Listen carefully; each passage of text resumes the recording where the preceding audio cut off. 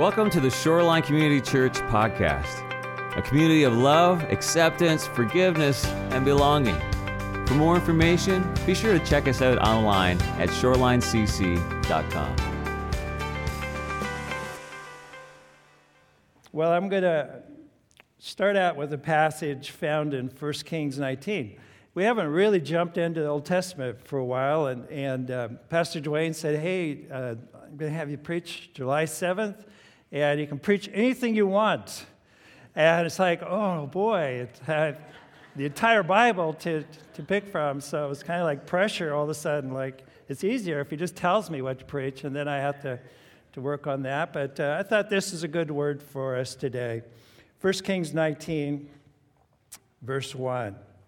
Now Ahab told Jezebel everything Elijah had done and how he had killed all the prophets with the sword. So Jezebel sent a message to Elijah to say, "May the gods deal with me, be it ever so severely, if by this time tomorrow I do not make your life like that of one of them." In other words, Elijah, you're dead meat. And Elijah was afraid and ran for his life. When he came to Beersheba in Judah, he left his servant there, while he himself went a day's journey into the desert. He came to a broom tree, sat down under it, and prayed that he might die. "I have had enough, Lord," he said. "Take my life. I am no better than my ancestors." How many of you have ever felt overwhelmed and you felt that Elijah experience to where you said, "Lord, I've had enough. Enough is enough." And you just reached that breaking point to say, "I just can't take it any longer." You know, I was sent a journal as Assembly of God ministers, and the name of this article from our headquarters, "The Struggle is Real: How to Pastor Emotionally Wounded People." And it gives all the stats, and I won't list all these stats, but just on and on, that confirms that life is hard sometimes.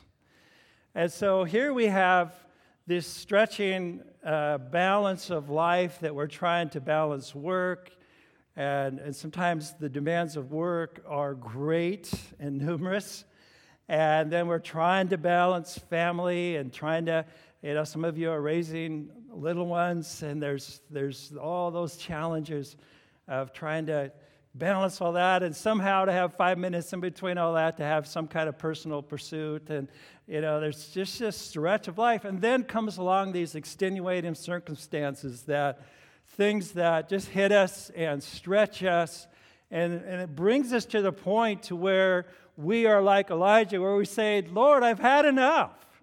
And I can share that I've had those breaking moments. And I had one not too long ago with Melora's diagnosis with CLL, leukemia, and just the stretch of that and the stretch of demands.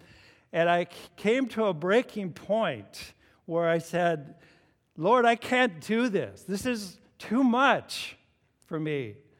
And it's often good when we get to that point, because what does the Lord say? It's about time you realize that. It's about time that you turn to me for strength. And so we're going to look at this story and take it apart, and I think you're going to find some things that are going to help us in this struggle. If you haven't ever reached that point of breaking, just hang on, you will. So just a word of encouragement there. A little background on this story. Elijah was a Tishbite, very rugged people, lived predominantly on the east side of the Jordan, the desert, very rugged people, and he was a man of no compromise.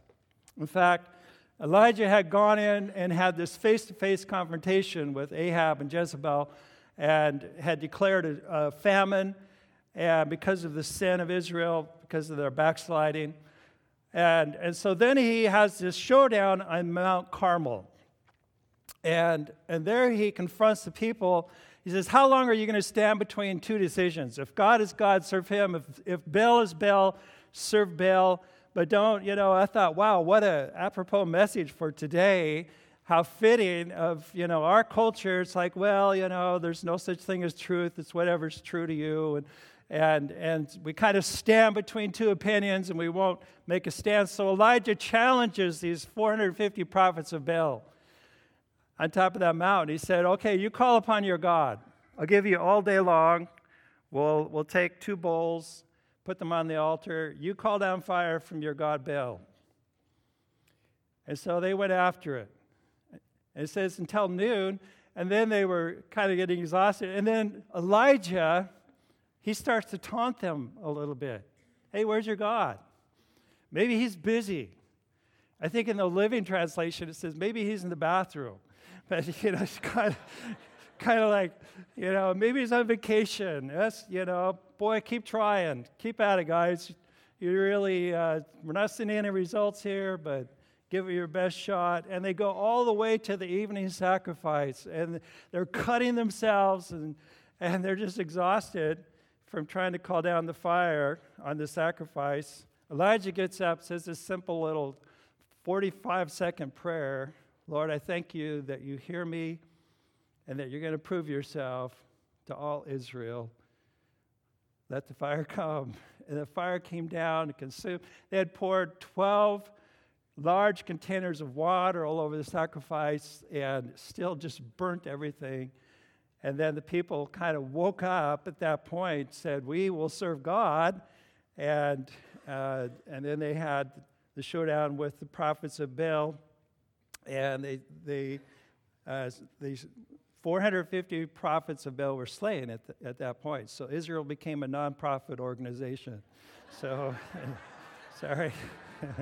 Groder.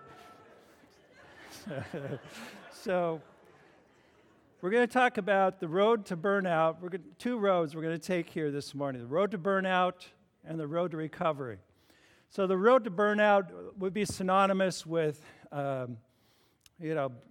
depression or just feeling exhausted. There's a lot of different stages. There are true things such as clinical depression, and so there's all the full gamut of this. So I'm just going to kind of summarize all these things in the symptoms and the causes, and then the effects, the consequences of this. So we'll work through this really fast, and then we'll get to the solution. If you have your listening guide, I included all these points in your listening guide. These are just classic signs of burnout or depression that sometimes we do experience. And so Elijah goes, he's running for his life. He goes under a broom tree, which is a juniper tree. It's just a bush. It's a prickly, ugly little bush. And so that's where he finds his comfort, climbs under this prickly bush, and sets up a pity party. And nobody shows up for his pity party. And so he's there moping, saying, God, just take my life. And what a drastic change from this man that has stood face to face with these prophets on Mount Carmel.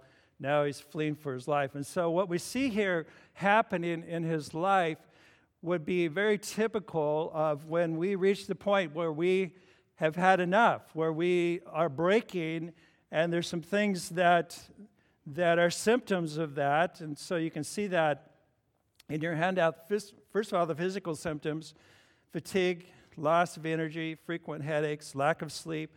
Emotional symptoms: low morale, lack of enthusiasm, boredom, impatience, frustration, irritability, criticism, depression. Social symptoms would be disillusionment with people, withdrawal from others, cynicism and skepticism, lack of communication and aloofness.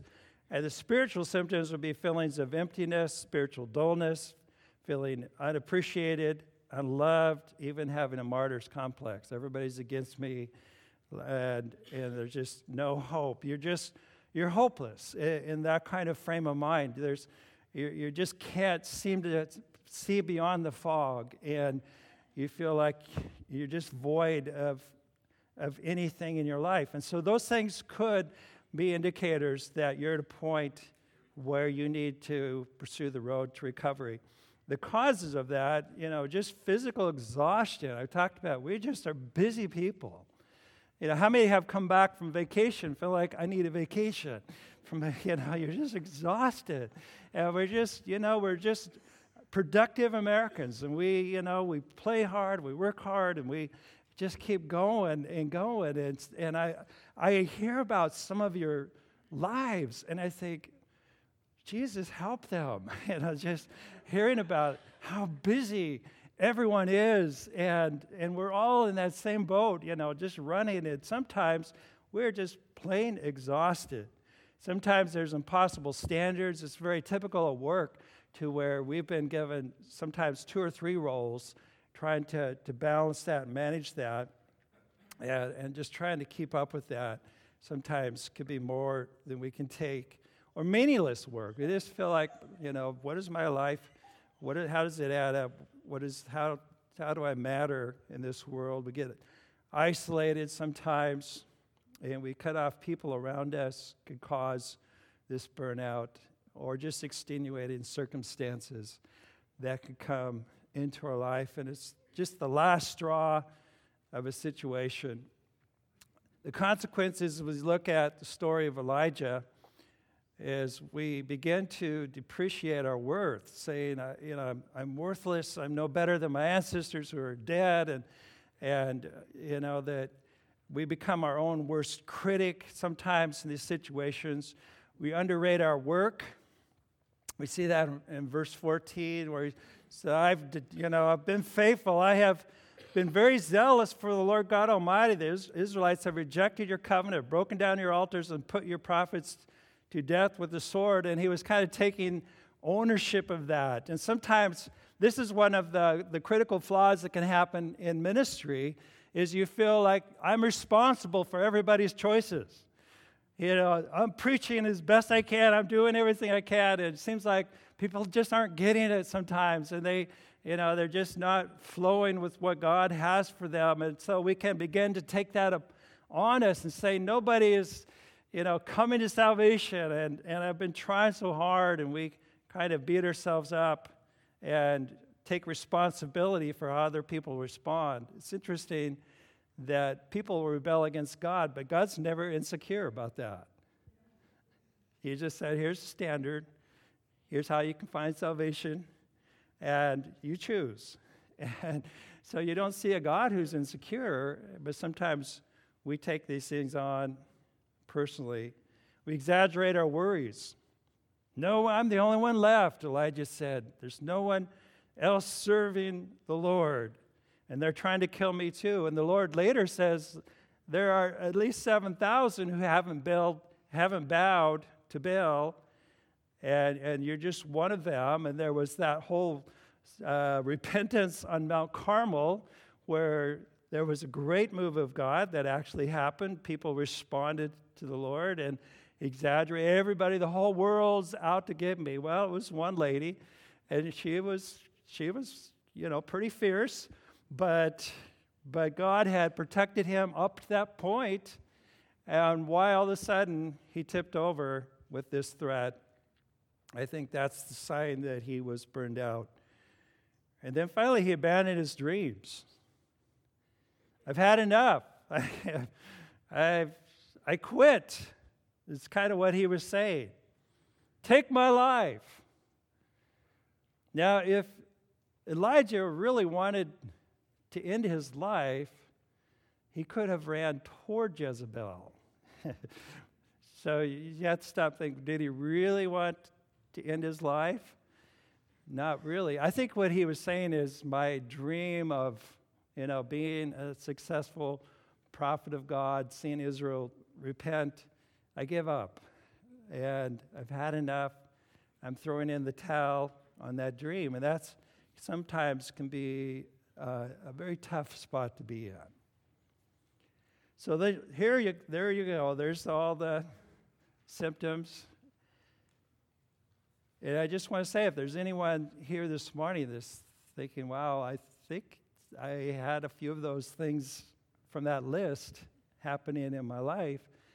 That's sometimes the case. It's, very seldom do you have all those things. But if you kind of picked up, hey, maybe there's a couple of those items that I need to think about, then here's the good news. So let's take the road to recovery. Let's turn this in the right direction. So Elijah,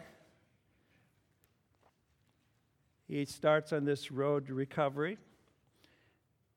And let's start in verse 5. It starts with restoration. Restoration. Then he lay down under the tree and fell asleep. All at once an angel touched him and said, "Get up and eat." He looked around, and there by his head was a cake of bread baked over hot coals and a jar of water. He ate and he drank, and then he lay down again. And the angel of the Lord came back a second time, touched him, and said, "Get up and eat, for the journey is too much for you." It's interesting, if an angel says, the journey is too much for you, you better pay attention. Yeah, better, maybe this is bigger than what I can handle. So he got up, he ate and he drank. Strengthened by that food, he traveled 40 days and 40 nights until he reached Horeb, the mountain of God. Horeb, they believe, is where the covenant, the commandments, 10 commandments were given. Mount Sinai would be the synonymous name for that, Mount Sinai, Mount Horeb. And so Elijah thought, well, maybe if I head toward this spiritual place that God will speak to me. A couple of observations in that story that God granted to Elijah. First of all, he took a nap. Sometimes the most spiritual thing you can do is just to take a good nap. That looks very relaxing, doesn't it? Just lay down. In fact, if you are tired, just lay down on the floor. I heard an interesting stat the other day. If all the people who sleep in church would lay down from head to foot, and you laid them all down, they would be much more comfortable. So if you just feel like, you need a nap. Let's show the next one. I kind of captioned this. May even keep it from croaking too early. Oh, okay. Something good about a nap. Sometimes we just need some sleep. And, the scriptures say that God grants his servants sweet sleep. And sometimes just to rest and rest in Christ and know that he's going to take care of these things. And I think that was part of the healing process that was starting. And then we see a little bit later where God allows Elijah to vent twice, very loudly. Lord, I've done all these things for you, and nobody's listening, and I've been faithful to you, and nothing's happening, and it just all is kind of spewing out of Elijah, and God lets him do that twice. And what I gleaned from that is there's sometimes, in addition to just some rest, part of restoration is just to unload, just to empty out to God. And, he's not surprised by that. He knows our thoughts from afar. He knows those things are stirring inside of us. Just share it. Be like David. Lord, this stinks. This is not fair. This is a tough situation. Are you here for me, Lord? And just share that with the Lord and get it out. I think that's part of that restoring process. I love the passage. I almost preached on this passage. In my early thinking was Matthew 11:28. Come to me, all who are weary and burdened, and I will give you rest. Take my yoke and learn from me, for I am gentle and humble in heart, and you will find rest for your souls. For my yoke is easy and my burden is light. Oh, it's just, the world is just so frantic and go. And Jesus is saying, well, just slow down. Just rest. Rest in him. Something very amazing about that. Healing rest, trusting in him. You can still be very busy and active and going, but you can have that sense of peace and rest in the Lord. The second thing I see in this, not only restoration, but relationship. We're built for relationship. Let's read the passage, verse 9. Then he went into a cave and spent the night, and the word of the Lord came to him. What are you doing here, Elijah? If God asks what you're doing somewhere, you might want to pay attention. I thought I was following you, Lord. What are you doing here, Elijah? And he replied, I have been very zealous for the Lord God Almighty. The Israelites have rejected your covenant, broken down your altars, put your prophets to death with the sword. I'm the only one left, and now they're trying to kill me too.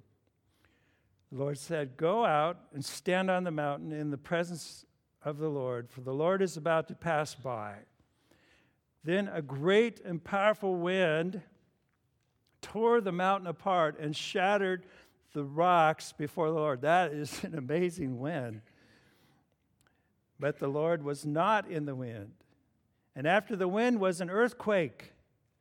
But the Lord was not in the earthquake. And after the earthquake came a fire. It kind of sounds like Southern California, all the fires and earthquakes. But the Lord was not in the fire. And after the fire, here's the part I love. Gentle whisper. Gentle whisper. It starts with relationship with the Lord. That's what we're made for. To walk in that freshness and personal relationship. I stop and ask, what was the deal with the wind and the earthquake and the fire? What was that all about? Because it said, here's these mighty displays, but the Lord was not in that. And I think that God was just wanting to remind Elijah, hey, I'm in control. I am the God that created everything. I'm the God that has control of these things. And just a little bit of a visual reminder, oh yeah, God's still God. He's still able. Have you ever got to the point to where maybe you question, is God able to deliver? Is God able to heal? Is God able to do these things? And we kind of sometimes well, I hope he is. And sometimes we need that stark reminder, oh yes, God is very much able. And so like Job, God had to remind his servant, hey, I can take care of these things. I'm here for you. I can handle this. And it was good to just be reminded that I don't have to be in control of the universe. I think that's what God was saying to Elijah. You don't have to be in control of everything. I am.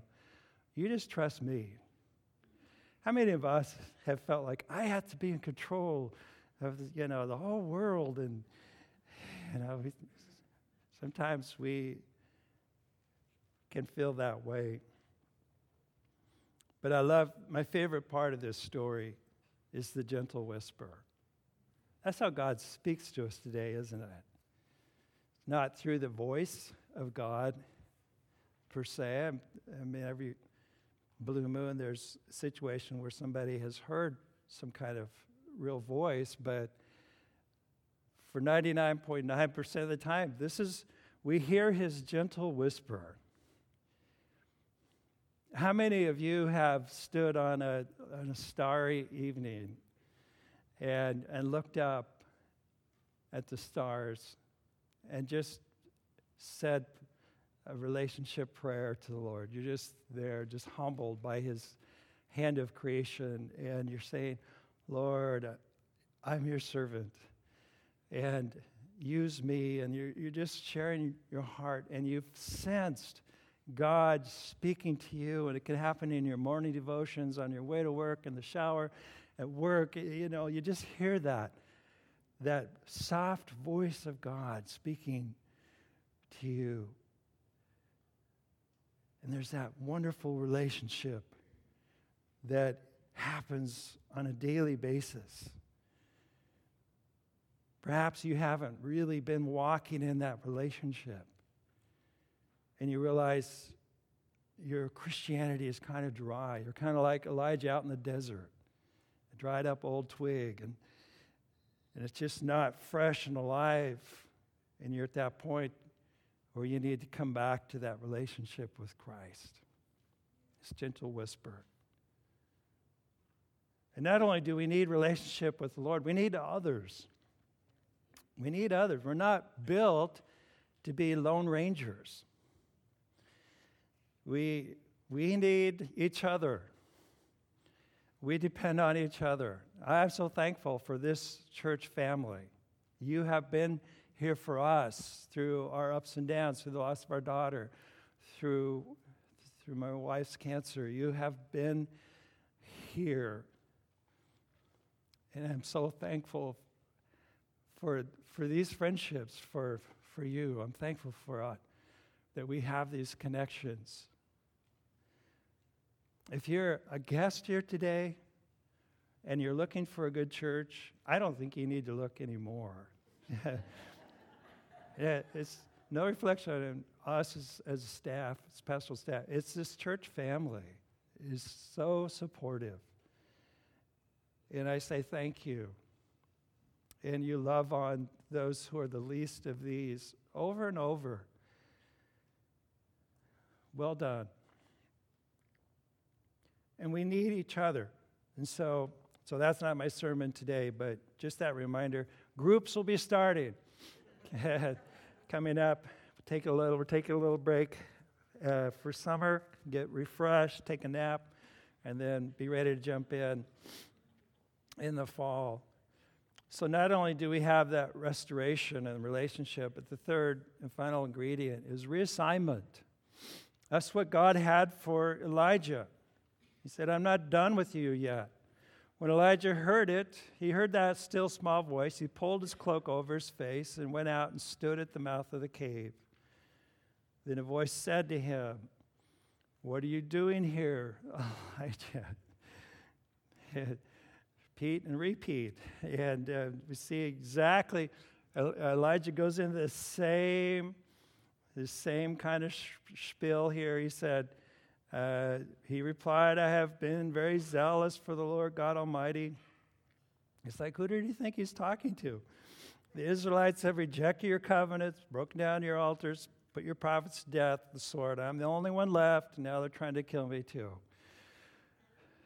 So deja vu all over again. Same, it's like he had to just get that out one more time.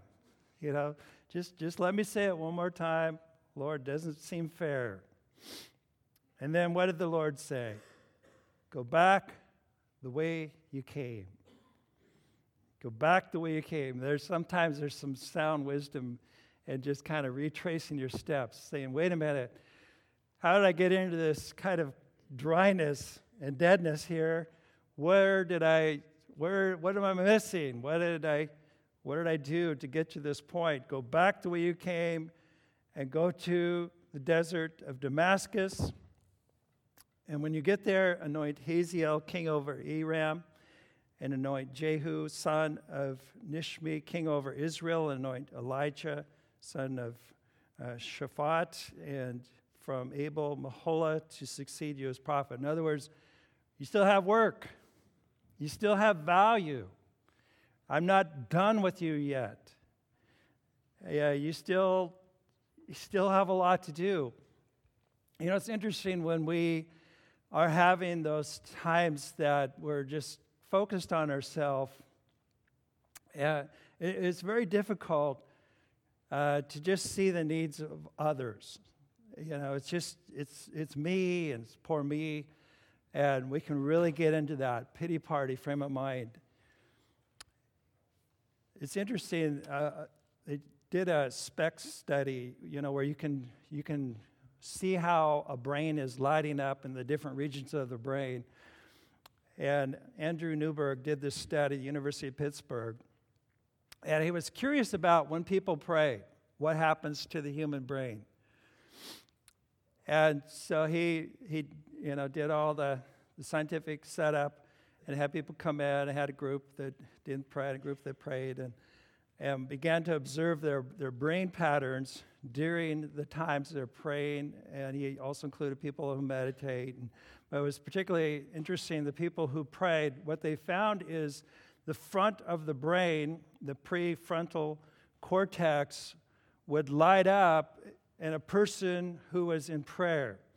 And that's the part of the brain that is empathetic, that feels the emotions of others around you, and you just are thinking of others when that part of your brain. So right now, everybody think in the front of your brain, okay? And, it happens when we pray. And so in this study, as opposed to the area where there's that parietal lobe area, the superior area of the brain, back in this area where you think of yourself and you're aware of yourself. And the people who weren't praying were lit up in the area of the brain that is often thinking of self. It's all about me and my needs. And what about me? And you're kind of having kind of looking at yourself quite a bit. And what that tells me is that when we are in prayer, you're thinking of others. I mean, scientifically, they showed that in the SPECT study, the brain waves were lit up as we, in that sense of prayer, thinking of others. And what happened through this research, they found that there's a greater flow in that part of the brain. We become channels. Notice that through prayer, we are shown to have lower risk of depression, heart disease, and improve immune function because of using that part of your brain and more activity, and it release the right chemicals into your body. It's healthy. In other words, the bottom line, it's healthy to pray. It just kind of went through a whole explanation. You're like, Pastor Steve, we already knew that. Okay, but it's interesting just to see and hear about the research from science that is confirming that there's something about thinking of others that is healthy for us. And, if you're having that moment where you just feel like, my life is terrible, stop and start to look around and find somebody who is having a more difficult time than you and go minister and go love on that person. What happens is that all of a sudden you begin to realize my little worries aren't so tough. And you begin to be restored from those things of looking in and looking hopeless. What God wants is us to be rivers of fresh blessing to this world that definitely needs healing. God is saying there's still work to be done. I don't care our age, I don't care our situation, there's still prayers, there's still people around us we can love until the day Jesus takes us home. We still have a job. There's an enormous hope when God says, go minister, go share. And sometimes the framework of those things change, like it was for Elijah, but he still had work to do. My favorite story is the restoring of Peter. God gave Peter this restoring when he had failed Jesus, miserably denied Jesus 3 times, and Jesus restored him. Peter, go feed my sheep. Peter, do you love me? Go work. Keep going. He has the restorative work for us, reassignment in our lives. I love the passage. Never be lacking in zeal, but keep your spiritual fervor serving the Lord.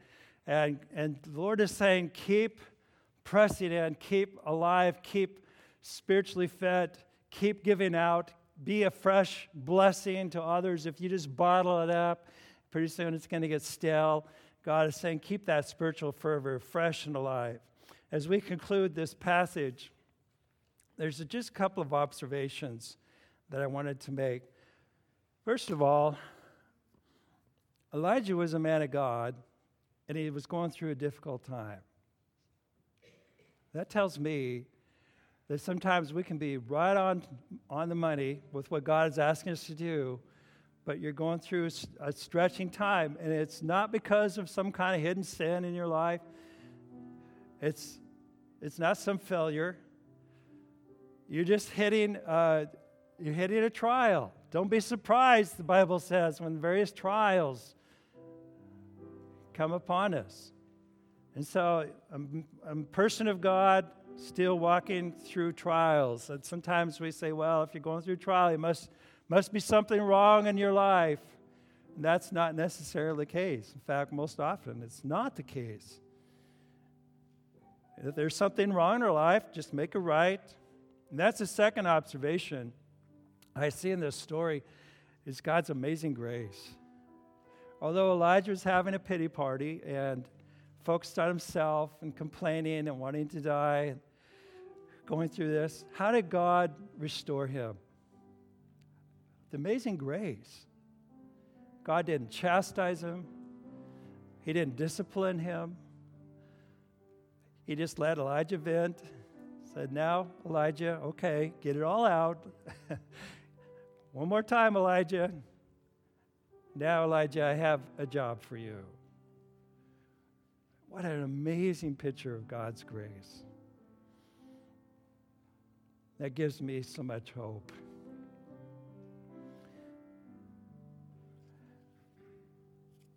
Yeah, I think it'd be good. Let's look at the application.